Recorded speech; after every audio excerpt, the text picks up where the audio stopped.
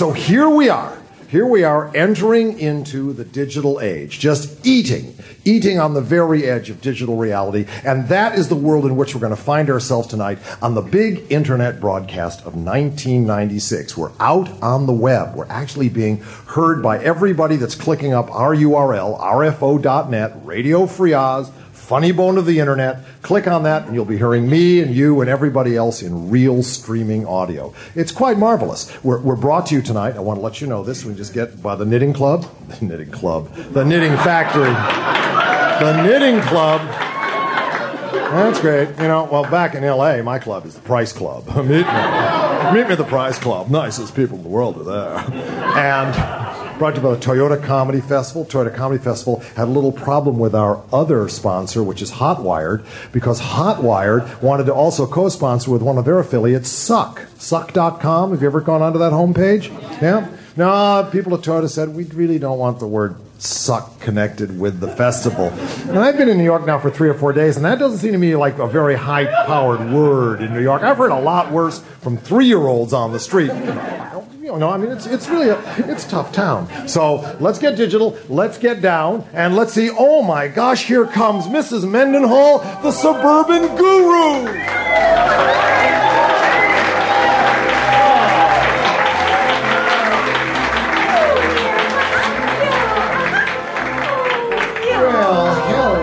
Mrs. M, you came out here all the way from the West Coast, right? Yes, it's time to impart some helpful household hints, Yes. Yeah. I am Mrs. Merv Mendenhall, and I am from Venice, which is just outside Los Angeles, Yeah, but then just about everything is.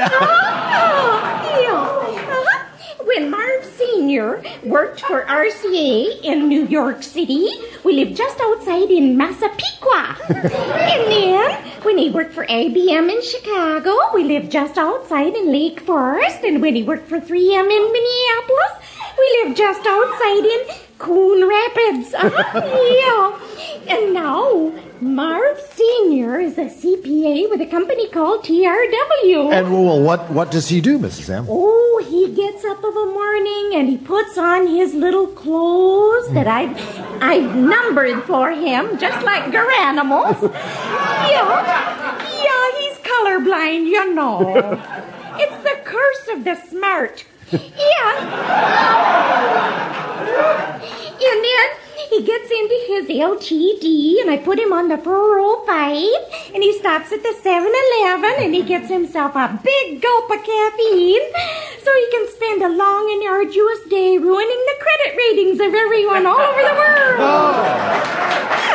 Well, that's busy work. How is the family? How are the kids? Oh, the kids are coming right along. The sprouts are getting so big. Mindy is now 13, and she's wearing very pink hair right now. Yes, we're so proud. Yeah, and we are anxiously awaiting the onset of her menses. Well, what happens then, of course, is that she gets stringy in the hair and greasy in the face, a lot of acne, so the boys will stay away from her, thank God. Oh, my. I picked her up from hip-hop class the other day, and I didn't even recognize her. How about the boy, Marv Jr.? Oh, Marv Jr., he has turned into quite the thrasher dude at the age of 11. Yes, he puts on his blades, and he goes to the thrasher park and thrashes with all the other little boys. They run into one another quite a bit. And he is just so much into electronics. He loves the Game Boy and the Sega. Well, actually, he now has Game Boy Thumb and a Sega Tunnel Syndrome. So he's wearing healing casts at this time. Oh. Yeah, he's looking forward to the end of the summer, I'm sure. Well, before the summer is over, we're going to be experiencing the patriotic holidays. I know you're set up for that. Oh, yes, we are. We just finished Easter, of course, and we've gotten all the graven images, and they're over them off of our lawn. Yeah. So we're moving on into the patriotic holiday of July 4th coming up. Oh, it's so exciting. You know, we aren't allowed to have fireworks anymore, not even sparklers for the kids. So what I've done, and this is the helpful household hint, is I've taken gold and orange nylon net, and I've sewn it up into a little ball and put it on the end of a wooden dowel rod. Then if you squint your eyes real tight and kind of shake it back and forth, it looks just like a sparkler. It does. Yeah, and of course we like to have red, white, and blue food. So we have like red tomatoes and white rice, and then I dye the chicken blue. Yeah, just before Marv puts it on the barbecue. And it's tasty, but it does leave a little bit of a blue residue around the lips. Makes everybody look like they're diabetic. Yeah. But, and then, as a piece of resistance, what we do is we get a life-size Xerox copy of the Declaration of Independence, and then we just go around the neighborhood and have everybody sign it. Yeah, we go to the Kesslers next door. They have the curse of a 400-pound son-in-law, so we let them sign first. And then Marv Sr., he is just the fooler. He just dickers around and pretends he can't decide if he should sign the Declaration of Independence, and then he just can't, and the kids, he just teases them until they start to cry, and then he signs after all. So this might help your audience with some of their holiday planning, and I'm just so pleased to have been here again with you, Peter. You're just so sweet. Mrs. Marv Mendenhall.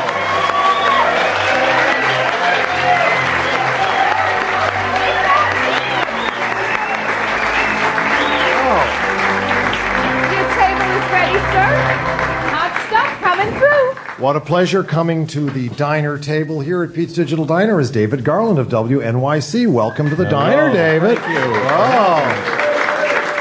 I see there's some Garland Cognoscenti out there. Yes. Now, I understand, as you've told me before the show, that you're going to sing a song for us. Yeah, I'd be glad to do that. And an original song.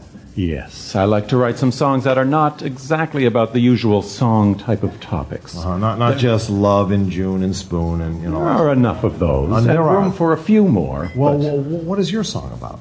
My song is about furniture. Furniture. Well, there's a lot to be said about furniture, because there's a lot of it about. Why don't you tell us what furniture you're going to be playing it on? Well, I'll be playing a little bit of an old ceiling lamp. Yeah. And a beat-up old chair like the audience's. Well, that's the kind of equipment that parents can make available to their children at a moment's notice, right? Anyone can do this. Without going into hock. Okay, David Garland playing furniture.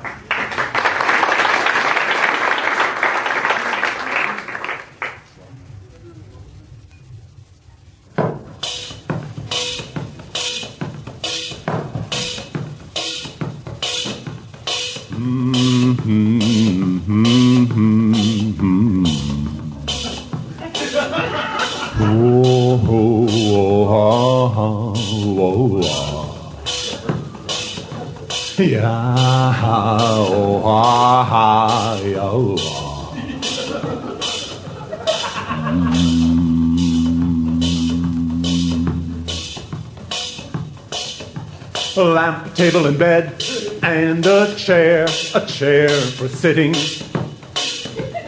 where I might even bring a thought for a problem or two.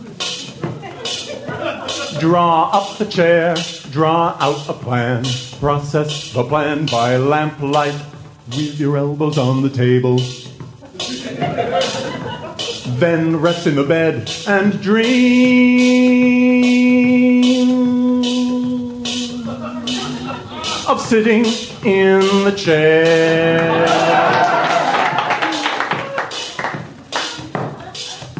Regardless of room size, regardless of room size, regardless of room size.